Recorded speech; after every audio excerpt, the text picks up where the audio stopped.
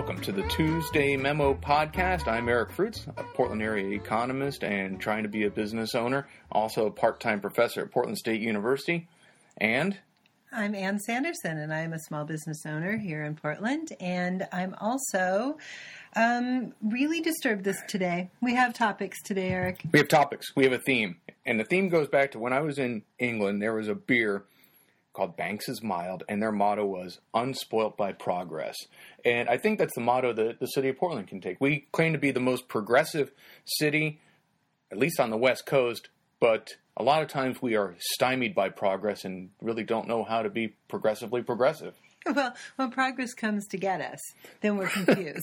Progress comes to get us, kind of like the dog that chases the car and catches it. Right, we don't know what to do. Tail in Portland. Yeah, we're a bunch of tail chasers, and we have some examples of tail chasing, which are really sad but interesting. You know, any one of these examples on its own, you could say that things happen in the world, and sometimes it's hard to catch up. But here in Portland, it seems like every day there's some new technology or some new disruptive industry that is catching our city council off guard and by surprise.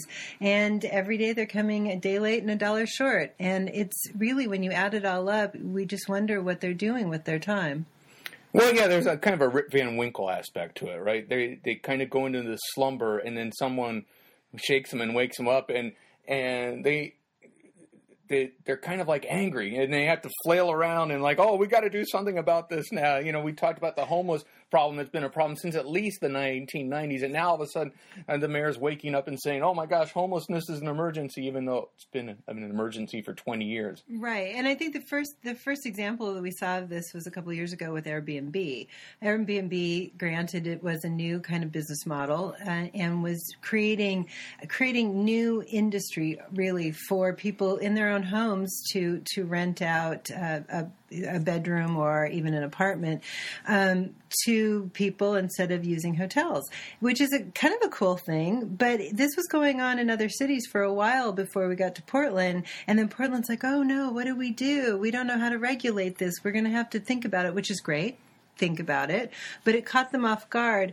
And just recently, Charlie Hales, Mayor of Portland, was on OPB Think Out Loud, and the host, Dave Miller, asked him about Airbnb and how that was going, and how was it possible that only 30% of all the people participating in Airbnb had their lodgings registered with the city as is required, and why wasn't it being enforced? And Charlie Hales was sort of stunning in his, well, we don't quite sure how to do that and how to get people to be regulated. And, honestly, it takes an admin person and a fake account on Airbnb. I'm pretty sure that, for a couple hours a day, we could catch a lot more of those people. You don't even need a fake account. A real account. He can open up his own account, right? He can open up his own account and log on to Airbnb and say, I want to find a place to rent in the city of Portland. And then he goes on, and then he says, oh, this person's not registered. This person's not registered. Hey, what's my next door neighbor doing here? Right. It's going to be one of those things that's probably a little shocking. City of Portland is a very strange place, and maybe other cities are like this too. We love to act like we're doing something, right? We're progressive, so we have to make progress. And we make progress by writing rules and laws, and we never follow up. We never follow those rules and laws. You look at something like the arts tax, where you have only 2/3 of the people who are supposed to be paying it are paying it. You have Airbnb registration, where only 1/3 of the people who are supposed to be signed up with the city are signed up with the city. Yeah, well, and actually with the arts tax, compliance is going down. Of course. No one's paying it. And everyone who lives in the city of Portland probably has a yellow bucket next to their garbage that's for glass, for recycling glass. Next time you take out your garbage, read the side of it. There's a $500 fine for stealing anything out of that yellow bucket. In other words, when the homeless guy comes and pulls the bottles out, he could be subjected to a $500 fine for stealing those bottles. Do you know anyone who's ever been arrested and fined $500 for doing that?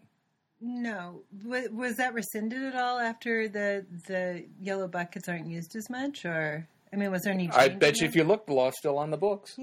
I think that makes people contemptuous of law. I think it is. Yeah, everything. When you have laws, they need to be sensible, they need to be enforceable, and they need to be fairly enforced. And when you have some people complying, but most people not, as with the art tax or with Airbnb, then it makes people contemptuous. Either you can cross against the light or you can't, but if everyone just does it willy-nilly, then people are contemptuous of the fact that there's a light at all. Want to enter into mind equals blown mode? Yes. Yes, blow your mind. I bet you could find one business, industry, that is heavily regulated by the city where there is almost 100% compliance. Which? Uber. Uber, right? Uber, which is next on our list, because when Uber came into town, they tried to work with the city for 18 months, and Commissioner Steve Novick was in charge of that, and he actually has admitted that he had never used Uber. He had said some not so much nice things about Uber, even in the New York Times, and there was and of course he pulled out the Nazi card. Yeah, he did. Loves to pull the Nazi card. Let's not say that, but it's still that being said or not said. But he was unprepared for Uber to come in, and they were not moving. City Council was not moving forward on regulating Uber in any significant way until Uber just decided to start up anyway. So to get the attention of City Council in this town, sometimes even big legitimate businesses have to do kind of radical things. Well, Novick and Hales both were doing a version of what I call the Portland no. In other words, in Portland, if you ask someone to do something, instead of saying, no, I can't do that for you, they say, oh, yes, we'll do that for you. And then they don't, and they hope that you forget about it. What they were trying to do with Uber was they're saying, oh, we'll deal with it. And it was just a big stalling tactic, hoping that Uber was going to go away. But progress doesn't grow away. Progress progresses. I disagree. I don't think that they were just hoping it would go away. I don't think they understand it. Amanda Fritz, city council member, actually said during a council meeting over Uber, when I was a girl, I was taught not to take rides with strangers. And that was for her a reason that we shouldn't be allowing Uber into the city of Portland, because these would be somehow more strangers than a cab driver. And when you have that kind of mindset of old paradigm thinking, of anything new is scary, then you are not qualified to govern in a new paradigm world. We are in the future now, and these things were coming faster and faster. They say that kids going into college today are learning trades that don't exist yet, that they will be getting jobs that haven't been invented yet. So if you are in city council, you should be ready to govern over things you don't expect. But here's the thing. They expected all of these things, right? Well, they had warning. Uber's been in the news for years, and they've seen city after city falling down to Uber and having Uber come in and do things and make things better. They can't say, oh, we were surprised. We had no idea Uber was going to come to Portland. They can't say we had no idea Airbnb is coming to Portland. Heck, one of the managers of Airbnb was dating the mayor's daughter. The mayor had to know Airbnb was coming, right? Guess who's coming for dinner? They see these lights coming down the tracks, and again, they're hoping that they could just stand in the tracks and maybe the train will stop. But progress progresses. Progress progresses. That's a good way to put it. It's coming, and there will always be changes. And you're right. They do have notice. For example, the latest example of their inability to be flexible and think quickly is the marijuana sales that are going to go retail legal in just a couple of days on October 1st. And, this has been coming, long time coming. It was on the ballot. It was passed by voters. About a year ago. It was signed into law by the governor on January 1st. And then there was this June 30th of regulations being in place by the state. And here it is 2 days before. 2 days. 2 days. Tomorrow is the city council session where they plan to actually enact the city regulations. So we have numerous new businesses all over the city ready on October 1st at midnight to flip on their lights and welcome new customers. But put some brakes on that progress. What, Eric? Right? Because they're voting on this tomorrow, Wednesday. Legalization is on Thursday. Yes. the new regulations that have not been voted in yet actually have hours of operation rules in there. Right. Going into a day before opening, operators still don't know what time they're allowed to be open. Right, so they've been advertising and planning parties. I mean, obviously they're exuberantly excited to open their doors, and they want to do it at the first possible minute, which would be 12:01 on Thursday, 12:01 a.m. And the city of Portland is saying, no, we're going to fine you even if we don't get these regulations passed. So even if council doesn't go ahead and put those on the books, they're going to end up being retroactive, so they will be fined. It is an inflexibility and sort of like this kind of hard ass, like, we're going to be tough and we're going to be the dad and we're going to tell you how to do this, but we're not going to tell you until it's, the last second. I'm not going to tell you what you did wrong until I'm spanking you. Right. Yeah. And it is not forward thinking. It is not embracing the future. It's not progressive. It's not progressive. It's funny how the conservative here is actually more progressive than the progressives. It's true. Isn't it? But why is that? Why? Because we recognize that the world is always changing. Technology changes, and that things coming, you need to plan for them. And except for socially. Conservatives tend to be socially conservative. Speak for yourself. Not everyone. I'm just saying the bulk of the GOP frontrunners are not exactly embracing change. Well, no. I think maybe we're going to have to retract that statement. No, that's fine. As a matter of fact, what I want to do is I think, Trump wears that hat, right? I thought that was his hair. No, well, he covers up the hair now with his hat that says "Make America Great Again." Yeah. I want to get one that says "Make Portland Great Again." I think it'd be a huge hit, wouldn't it? Well, it'd be better than "Keep Portland Weird." There's certainly better than that, but I think a lot of people think Portland is great. But the thing that I guess I'm pointing out is that to continue to be great is to embrace the future rather than hide from it. And I think I've made my point that when we go to elect leaders, we need to not only know if they can lead, but if they can lead into the future.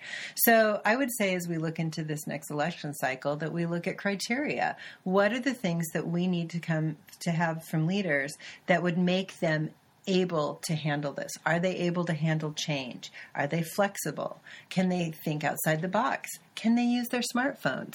Because not everyone on council can. Can they demonstrate that they can stay ahead of the curve? And do they embrace technology in general? Well, I think it's okay not to have a smartphone, but you have to at least understand that a lot of people have them. I think you have to understand how it works. And, there are people of a certain age who can be very creative. And then they come up with an idea and you just look at them and you say, isn't there an app for that? You need to be aware of what's out there to be able to think of how to solve problems. Okay, let's change subjects now and get into the weeds, so to speak. Let's talk of Portland politics. We're talking about the upcoming election, which is in May. I can't believe we're talking about it. But yes, let's do. I think the first item of business is fundraising. And the big issue in fundraising right now is in the mayor's race, where you have the incumbent Charlie Hales running against the current state treasurer, Ted Wheeler. And Hales has been collecting money for a very long time already. Oh, he's been getting like $5,000 and $10,000 checks. A lot of big checks from very few people. And who are those people? Well, 55% of his money is coming from real estate and development interests. It's shocking. Shocking, I say. Why would they be so happy with Charlie Hale staying in office? They're probably not happy now that he wants to tax them $25,000 a lot every time they try to redevelop something. But we'll see. Which may explain the news, which is that for some reason it seems that Charlie Hale's fundraising has pretty much dried up. At the same time, Ted Wheeler, his competitor, has fundraising that's really ramped up, and he's getting some small donations too. So he's getting quite a few people giving small amounts of money. He's got other people giving large amounts of money. And so there's this speculation has the fundraising race switched into Ted Wheeler's favor? Well, I think it's easily explained by #AnyOneButCharlie. Well, if you look in the news, it's funny how you see some of these people spin it. One spin is that Charlie Hales raised a bunch of money up front because he was really concerned about making sure he did his job as mayor. And so with that cushion of money, he could focus on the important issues of the day. In other words, he could wake up and start doing something, because the last 3 years have been a waste of time. He's been asleep. And so now he's got look busy. The boss is coming. And so that's the spin from the Hales camp. I have a suspicion that there is this hashtag anything but Charlie out there. And, right now, and we'll talk a little bit about this maybe next time, on the gas tax, Charlie Hales came out saying he was against it. We've talked about this. Hales was against it. Wheeler was for it. Fast forward 2 weeks, Hales now says he's for it. So the one thing that they actually differed on, they are now the same on. And so you've got two candidates who are virtually identical, currently Democrats in a nonpartisan position that were formerly Republicans that have almost the exact same position on everything. The difference is you have one guy who everyone thinks is nice and one guy who everyone thinks is mean. And I think in the contest of nice versus mean, nice will probably win. Because it is Portland, and we're nice. We are nice. And it's amazing to me, daily basis, that people come up to me who are rabidly anti-Charlie Hales for whatever reason that their passionate reason is. They really just, he doesn't have a lot of fans out in the wild. So it's strange because there are a lot of people who didn't really didn't like Sam Adams. But Sam Adams also had a lot of fans. There were people who thought, he was the greatest mayor we've ever had, thought he was a fantastic person. A lot of people thought that. I don't think you see many people say, oh, wow, Charlie Hales, he's a real swell guy and stand-up dude. I'd do anything I can for him. That's kind of sad, isn't it? What is sad? Well, it's sad. I mean, it's sad because, he's tried his hardest to do it. His style just isn't very Portland. And I think that's part of Wheeler's appeal, even though you've said in the past that and today even that they're very similar. But it is true. Portland nice will, I believe, win. Well, there's no difference right now. I cannot believe I'm saying this. Right now, there is zero difference in policy ideas between any of those, at least that have been identified. Well, there's a long way to go, though. There's a long way to go. But you'd think someone would at least throw that wedge out there. So the only difference is in personality. Okay, changing topics. The other thing is now we've got Amanda Fritz, who is a city commissioner. She's been reelected once. Well, the first time she was elected on public money, we had a little thing in Portland that was an experiment for a couple of cycles where it was a publicly financed election, and she was the beneficiary. Taxpayer-funded elections. Right, and she was the beneficiary of that, and she was elected. She was elected, and then the next time she ran, she raided her retirement account because she doesn't like to go ask for money from people. Right, and this time it's interesting that as last week at least, she did not even have a campaign fundraising committee registered with the state. Right, so she has no finance committee. So if you wanted to look, she is running. But she is running. So, but if you wanted to go support her campaign, there's no place to write a check. But Commissioner Novick found someone wrote a check, and that someone is Steve Novick, who wrote a $5,000 check, not to the campaign. From his campaign. From the Steve Novick campaign to Amanda Fritz, RN, registered nurse, right. City commissioner, as an individual, gave her $5,000. For what? Well, not for commissioner work, right. and not for nursing work, right. for surveys and polls.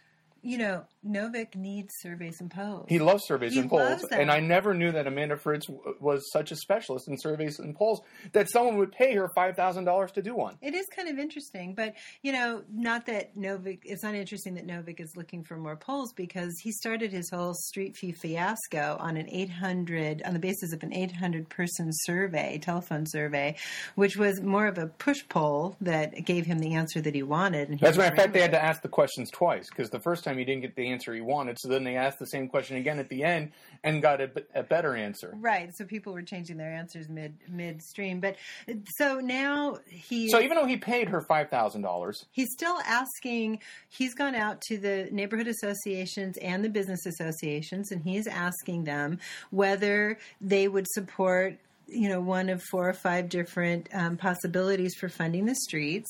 And one of them is his favorite income tax. And one of them is reducing police and fire protection. So when you get to that answer of all of his possibilities, you just have to laugh because it is, again, you're obviously not going to pick that, because who wants less police protection than or fire protection for your... Well, it's straight out of the Charlie Hale, Steve Novick playbook. Set up a bunch of false choices and say, oh, look, they all picked the one that I want. Surprise, surprise. So, but he's paying Amanda Fritz $5,000 to do surveys and polls, but then he's also having neighborhood associations do these surveys and polls essentially for free. For free. For him. And it's so scientific. How come they don't get $5,000? Well, as someone who is part of a business association, yeah, I'd like to ask that as well. But also, how scientific are the answers if, the people responding are self-selected? So, well, if you've ever been to a neighborhood association meeting, you know that it's the same 5 people. Right. Or, 10 on a good day. But that's if there's donuts. But given that, what kind of answers are you going to get? And I firmly believe that you should listen to the people, but these hiding behind these false survey answers is not leading. And when you lead, you come up with an idea and then you bring everyone along. And if you can't do that, you are neither leading nor having an actual solution that will work, because you need the people to embrace your solution. It didn't happen on the street feed then. And by taking these informal surveys, or I don't even know what the survey that he paid Fritz for, but that is not leadership. And it's a drift. It's a drift. City council, every single member of city council, just about, is adrift. They're sitting in their boats, they're bobbing along, and they're just going whichever the waves take them. And they might stick their hand in to try to move their boat one way or the other, but it's not working. The waves are taking them places where they don't want to go, and they don't even know where they're going. It's amazing. It's just a lack of vision. It's sad, because I like to be positive. Let's be positive. I like to be positive, and I prefer not to spend all this time being negative about council. But when you wake up every morning and there's another example of how they are simply not getting it, I think that it is warranted to spend some time talking about that. So we talked about criteria of what we'd want in elected officials, but I think that we should add to it, be a leader, but not I have this idea and I'm going to make you all do it. It's I have this idea, and we should embrace it and come with me, because it's a great idea and it's going to solve problems. See, yes, here's a wildly progressive idea. Why don't we have someone run for council who's actually positive? Someone who says, this is a great city, but let's make it great again, right? There are some great things about Portland, and there's always been great things about Portland. Portland is a great place. People come here, but for you don't a hear reason. you don't hear it from us as much as you should. You don't hear it from the politicians. Why doesn't someone run for council and say, "Yeah, this is a really swell place, but we're going to make it sweller"? I think they think they're doing that, and in ways it is a difference in vision, because the people who've lived here for all of their lives, or for the last 20 years at least, have a different idea of what made Portland great than what is making it great for a lot of people coming in. And I think we need to respect the fact that people come here for parts of Portland that aren't necessarily the parts that brought in the people in the 70s or the 90s. And so, to be positive, you have to embrace both that. You cannot be a leader if you don't understand what drives the millennials. You cannot be a leader if you cannot embrace the Gen Xers or the creative class. You cannot... you and I joke about the streetcar a lot, but you cannot be a leader if you don't both embrace the streetcar but understand the tenor of East Portland. And that is the challenge, is that you need to lead for one Portland and not this only a section of it. And you need to lead rather than to kind of flail around, like you said. Well, there really is. I think that's a talk for another day. I'm hearing more and more from people that there really are 2 Portlands now. That there's not just an old Portland and a new Portland. There's a rich Portland and a poor Portland. Yeah. There's a young Portland and an old Portland. And I think there's a lot of different 2 Portlands out there that may need some uniting, may need some dealing with, may need some progressive thought. I would agree with you, and progressive, and not in a political sense, but progressive in progress. Progress sense, yes. And I think on that note... That's a great time to end. Thank you very much. Unspoiled by progress. So this was Tuesday Memo, and we are a podcast that is now available to subscribe to on iTunes. Yay! You can also get updates on our Facebook page, Tuesday Memo, or on our website, tuesdaymemo.com. See you next week. Bye-bye.